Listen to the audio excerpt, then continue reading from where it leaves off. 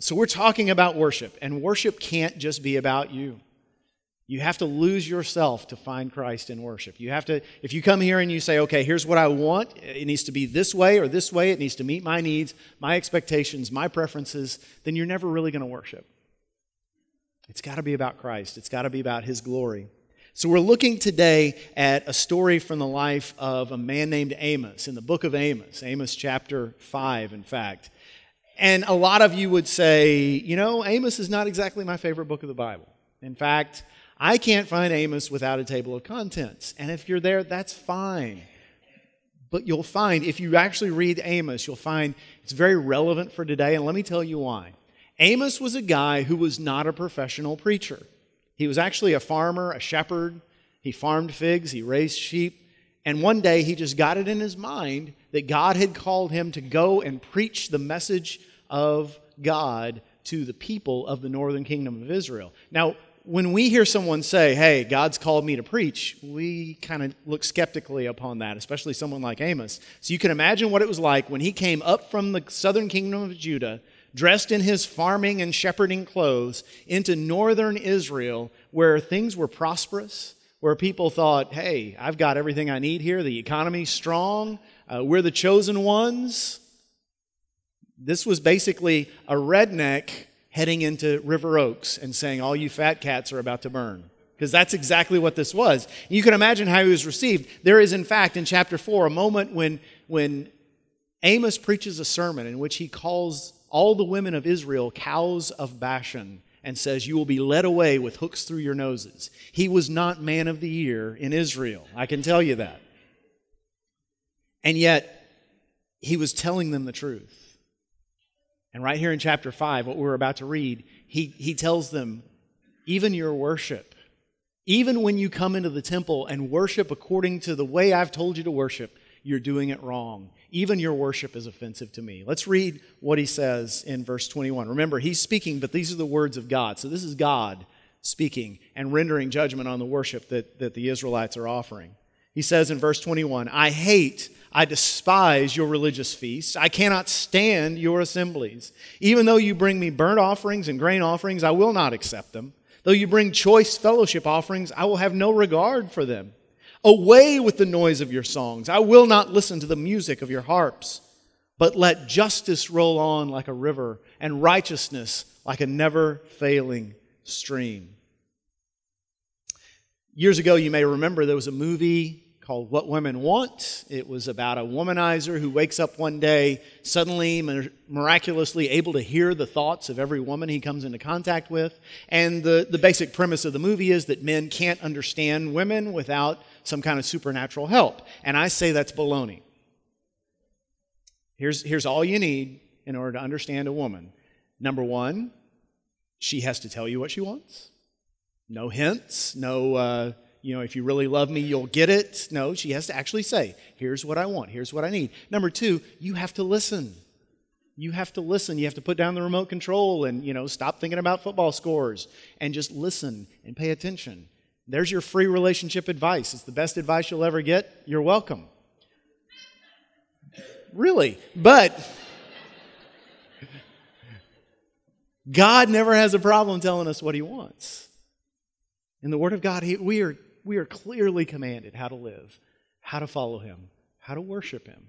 Our problem is we don't want to listen. We don't want to conform to His ways.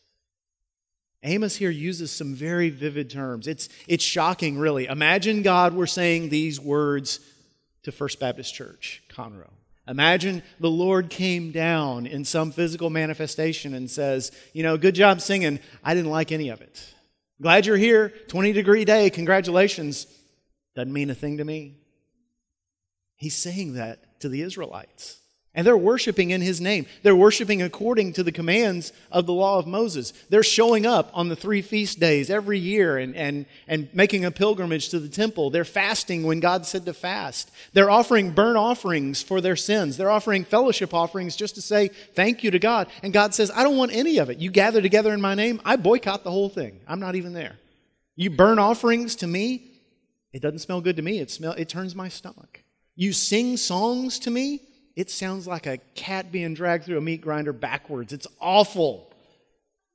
And God does not want their worship. But why? Could he feel that way about our worship? Could he feel that way about you and me and the songs we just sang and the offerings we just offered and our presence here in this place? What is it that makes worship effective or offensive? See, what God says here is it's not just our presence. It's not just the offerings we give, the size of them. It's not the quality of our singing voices. It has to do with what we do between Sabbath days. It has to do with how we live outside of the gathering of God's people. In other words, God wants justice and righteousness. Now, next week we're going to talk about how to sing. Next week is going to be a very different service. I hope you'll be here. We're going to talk about why we sing so much in church and why we sing the songs we do and what it's all about. And I think it'll stimulate a lot of conversation for you. It's going to be a very different kind of way for me to preach. And you know, I and Robert and Nathan have worked to present something different. But today, I want to say, no matter how well you sing, no matter how sincerely you mean it in your heart, God says if there's not righteousness and justice in your life, I don't want to hear it. It means nothing to me. So what are righteousness and justice? Honestly, if you read the Old Testament, sometimes when you see those two terms, they're used synonymously. Yeah, that's the word. Synonymously, so they mean the same thing. But other times it's clear, and this is an example, other times it's clear that God is making a distinction between those two terms. So what are justice and righteousness? Justice is God saying, I want you to make things fair. I want you to apply the law equally to everyone. Remember, the Israelites lived under the law of Moses. God gave Moses this law when the nation of Israel was being established. It was essentially their version of the Constitution. And written into those laws were all kinds of provisions to make things equal, to make things fair, so that everybody would be taken care of. And for instance, there were laws in the law of Moses that took care of widows, orphans, and foreigners, people who had moved to Israel to live among the Israelites. And he said, I'm going to judge you based on how you treat those three groups, widows, orphans, and aliens. There were laws that took care of the poor. So, for instance, if you owned a piece of land and you planted grain, and one day you walked outside and saw someone pulling heads of grain off of your plants, you were not supposed to stop them. This was your way of providing for folks who didn't have land and couldn't plant crops and had to find another way to take care of their families. That was called gleaning. There were laws in the law of Moses that took care of debtors, people who were indebted to their creditors. One of the great laws in the book of Leviticus was the year of Jubilee. Once every 50 years, they were to declare a Jubilee throughout the land, and so all debts would be canceled. All slaves would be set free. Anybody who had ever sold a piece of land or lost it because of a foreclosure, they would get it back. It was God's way of saying, you may have gotten yourself into a hole, but there's a chance for a new start. Your mom or your dad may have drank away the family fortune, and you may be homeless and propertyless, but now you get a fresh start. You get a new chance once every 50 years. In fact, God made a promise to the Israelites. He said, if you will follow these laws, if you will follow me instead of your own greed, I promise you there will be nobody poor in the land of Israel. Can you imagine a nation with no poverty? And yet that's what God said. He didn't say that everybody would have equal amounts. He didn't say everybody would have the same thing. There was incentive for hard work. There was incentive for good investing. But no one would be without. Everyone would have enough. But it didn't happen. The Israelites didn't follow the law of God. For instance, if you read the Old Testament, you see that after Leviticus, there's no mention of the year of Jubilee. This is this fantastic idea God had to put everybody back on level ground twice a century, and they never even did it. There's no evidence that the Israelites followed all the commands regarding gleaning and taking care of the widows and the orphans. In fact, the evidence is the opposite. Amos talks about it over and over again. In chapter 2, he says, the rich sell the righteous for a pair of sandals. In chapter 6, he says, you people lounge around on your couches while the poor are starving in the streets. There was this huge gap between the rich and poor, and that gap was getting wider and wider and wider, and God was angry about it. There was no justice in Israel. And then there's righteousness. Righteousness it's not just doing the right thing, and it's not moral perfection. Righteousness it has to do with covenant and relationship to God. Righteousness is being right with the God who made you.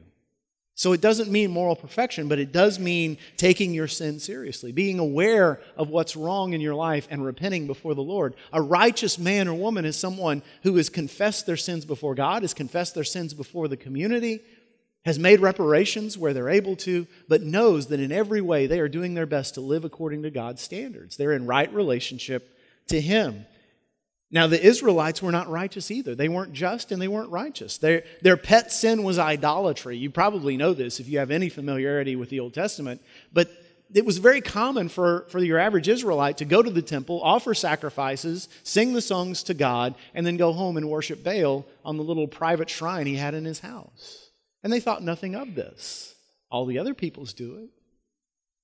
Another one of their sins that Amos talks about over and over again in this book is sexual immorality, and how they had taken the gift of union between one man and one woman for life, and they had perverted it. And that was a perversion of God's glory.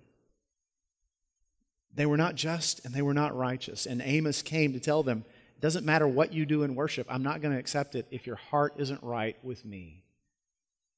Now, there's a way to understand this. Justice you can see as primarily horizontal because it has to do with how we treat other people, whereas righteousness is primarily vertical because it has to do with how we relate to God. And if you think about it, it matches up really well to something famous Jesus said. In Matthew 22, 37 through 39, He said, "You shall love the Lord your God with all your heart, with all your soul, and with all your mind," vertical. "And you shall love your neighbor as yourself," horizontal. And then Amos says at the end of verse 24, "Let your justice roll like river, righteousness like a never-failing stream." That word stream is the Hebrew word wadi, which is what we would call a gully. There were gullies all throughout the land of Israel. We probably know what a gully is, right? It's a little dry riverbed or creek bed. The piece of property I grew up on where my parents still live, there's a gully back and back. There's never water there. When I was a little kid, I found an old mattress because my family, sad to say, threw its trash in that gully. And I dragged a mattress over there, and I used to jump off the top of it onto that mattress. I didn't tell my parents. I survived somehow. But that's how it was this deep, craggy, dry riverbed. But every once in a while, when there was a huge rain, water would flow through there. And it was really impressive. You'd put on your rubber boots and you'd tromp out back there to watch the water running through like the Mississippi River or something. And what God is saying is, your justice and righteousness is like a dry gully. Every once in a while you get it in your minds to be righteous and you show up and you offer your sacrifices. Every once in a while you get it in your heads to be just and you go out and you throw a bag of money at some poor person and you feel good about yourself. But I want it to be like a never-failing stream. I want it to flow constantly. That's God's expectation for us. That we would be known in the world as people who are always, always concerned with how we relate to the Lord and always, always concerned with how much we love the people around us. That they would feel that love and know they are loved by God. So what does He want from us as a church specifically? If we're going to be a righteous and just church, what does that look like? A righteous church is a church that isn't just concerned about budgets and behinds in the seats and buildings, but it's concerned about whether people are getting right with God. If we're a righteous church, then we're going to see what we saw this morning with the baptism. We're going to see people on a regular basis coming to the Lord and saying, "I'm giving my heart to Him." And they're doing that because they see a difference in us. They see that we live different kinds of lives because we know the Word of God and we don't stray from it. A righteous church is one where the Word of God is unfailingly preached and taught and believed. And I know there are parts of this book that are very unpopular in our culture and where there's strong pressure from outside to say, okay, you need to ignore that if you want to fit in with the rest of us. And yet, if we're to be righteous, we have to say, I must stand on the rock of the Word of God. It has not failed me, and it will not fail me. A righteous church is one where this book is taught, where this book is preached, where this book is believed, where it is our only authority. And in fact, I want to say this often enough that you get tired of hearing me say it. I am not the authority. Your life group leader is not the authority. No TV preacher or author is the authority. This book is the authority. So if I say something on a Sunday morning that is new to you, better check it against the book. This is our authority. And that's a righteous church. A righteous church is one where we live according to God's word so strongly, where we call sin, sin, where we confront it in ourselves, where we pull the plank out of our own eyes so we can see to help our neighbors with the speck in theirs. And we live lives of such righteousness, people are just irresistibly drawn to a God who would love people that much. But a just church, that's a righteous church. A just church, though, is a church that has all of that plus a deep and abiding love for everybody outside the walls of this building. And it shows because we're attracting people who don't look like us. Because we go out of our way to go across the street and meet somebody who doesn't look like us and say, hey, we would like to bring you to our church. We would like to invite you. And when we show up on a Sunday morning, instead of just gathering around the people we know and are comfortable with, we look across the room and we see someone who looks a little different, and we go over and we say, I'm glad you're here. Want to eat lunch afterwards? But it's more than what happens inside here. A just church is one where we care deeply about the needs of our city, where we're familiar with what's going on around us, the hurts, the hardships and the heartaches, and we're there at ground level, at ground zero, meeting their needs in the name of Christ, because they don't really want to hear the gospel until they know that we actually care about them. They don't need another sales pitch. They need to know there's a God who cares about them right where they are, right with what they're struggling with right now. What does He want from us as individuals? As individual Christians, He wants us to be righteous and just. And I got to say, if you're honest, if you'll take a good hard look inside, you'll know as a Christian, you tend to either one or two of those poles, either one or the other of those poles. Some of us are more bent toward righteousness, and we find it easy to get into the Word of God and to show up at church on Sundays and to pray and to do all these religious things. And some of us are more compassion-oriented and oriented toward justice. So, for instance, and these are just two totally hypothetical extreme examples, but you've got the guy who shows up every Sunday, every time the doors are open. He wishes they still had those perfect attendance pins that he could wear so he could show everyone. I've been in my class every Sunday for the last 14 years. He knows the Bible really well. He gives an offering. He wouldn't think of saying a bad word. He wouldn't think of going out and getting drunk on a Friday night. He wouldn't even consider looking at a woman that's not his wife. But he has these deep-seated prejudices against people who he doesn't necessarily like, and he doesn't see a problem with that. And his attitude towards people who are struggling economically as well is usually their own fault. So why should I give to subsidize their own laziness and their own lack of planning? Let them learn from the school of hard knocks. After all, I pay more taxes than I should. And on the same church pew, you've got the guy who's idealistic and justice-oriented, who is compassionate and kind and accepting of everybody around him, who volunteers at the homeless shelter once a week and rides in the MS-150 every year. He's just an all-around good guy. Everybody loves him, but he still won't marry the mother of his child, and his devotional life is non-existent. And if you pinned him down, he'd admit that most of the Bible he doesn't even read, and a lot of it he thinks doesn't even apply today.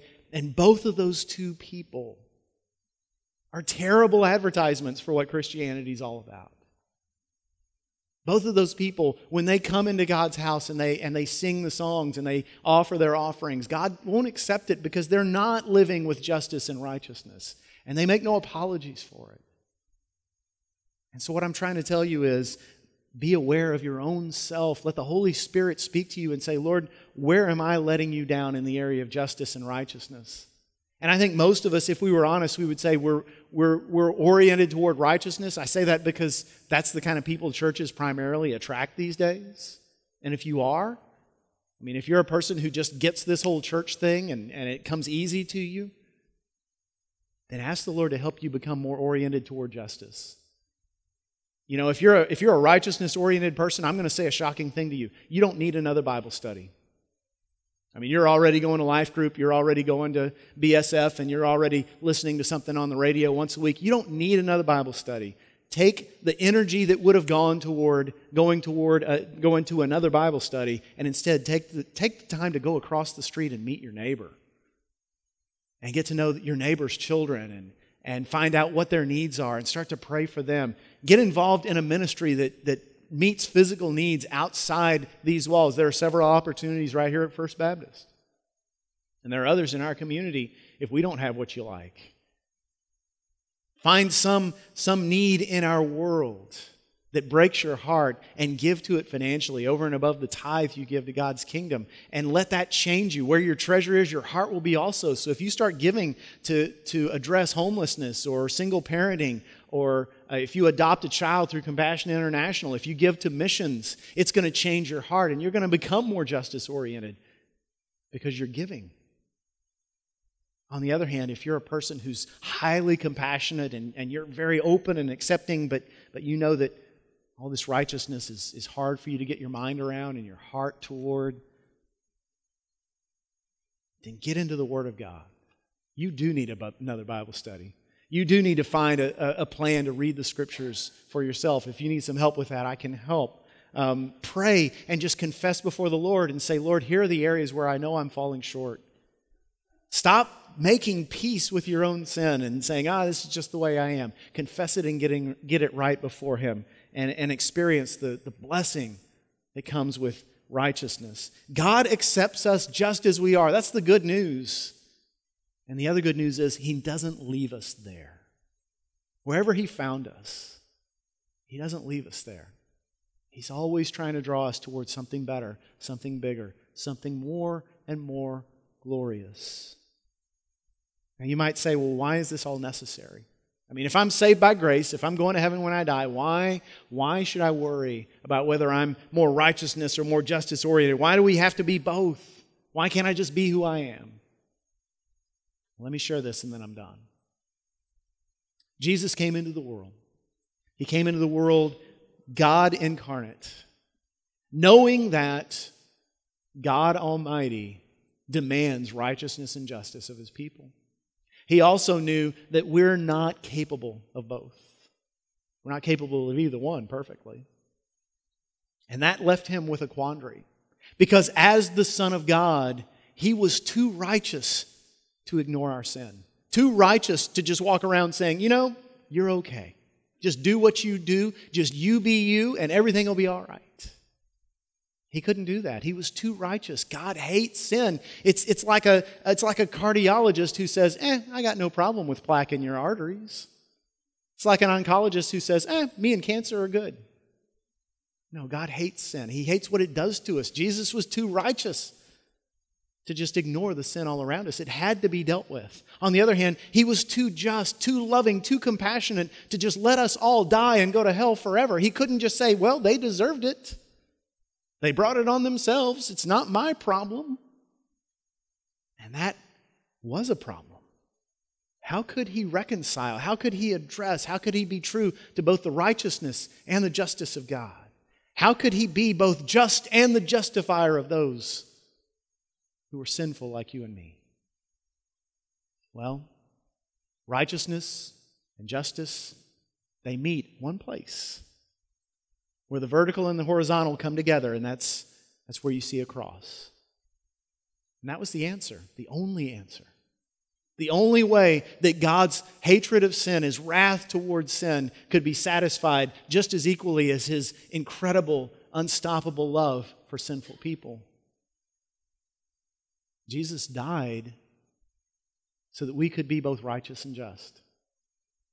And now, those of us who've walked through that door and received that salvation, we have the opportunity to become something brand new, something beautiful, something the world doesn't ever see otherwise. People who are right with God and who love their neighbors as themselves because the cross demands it.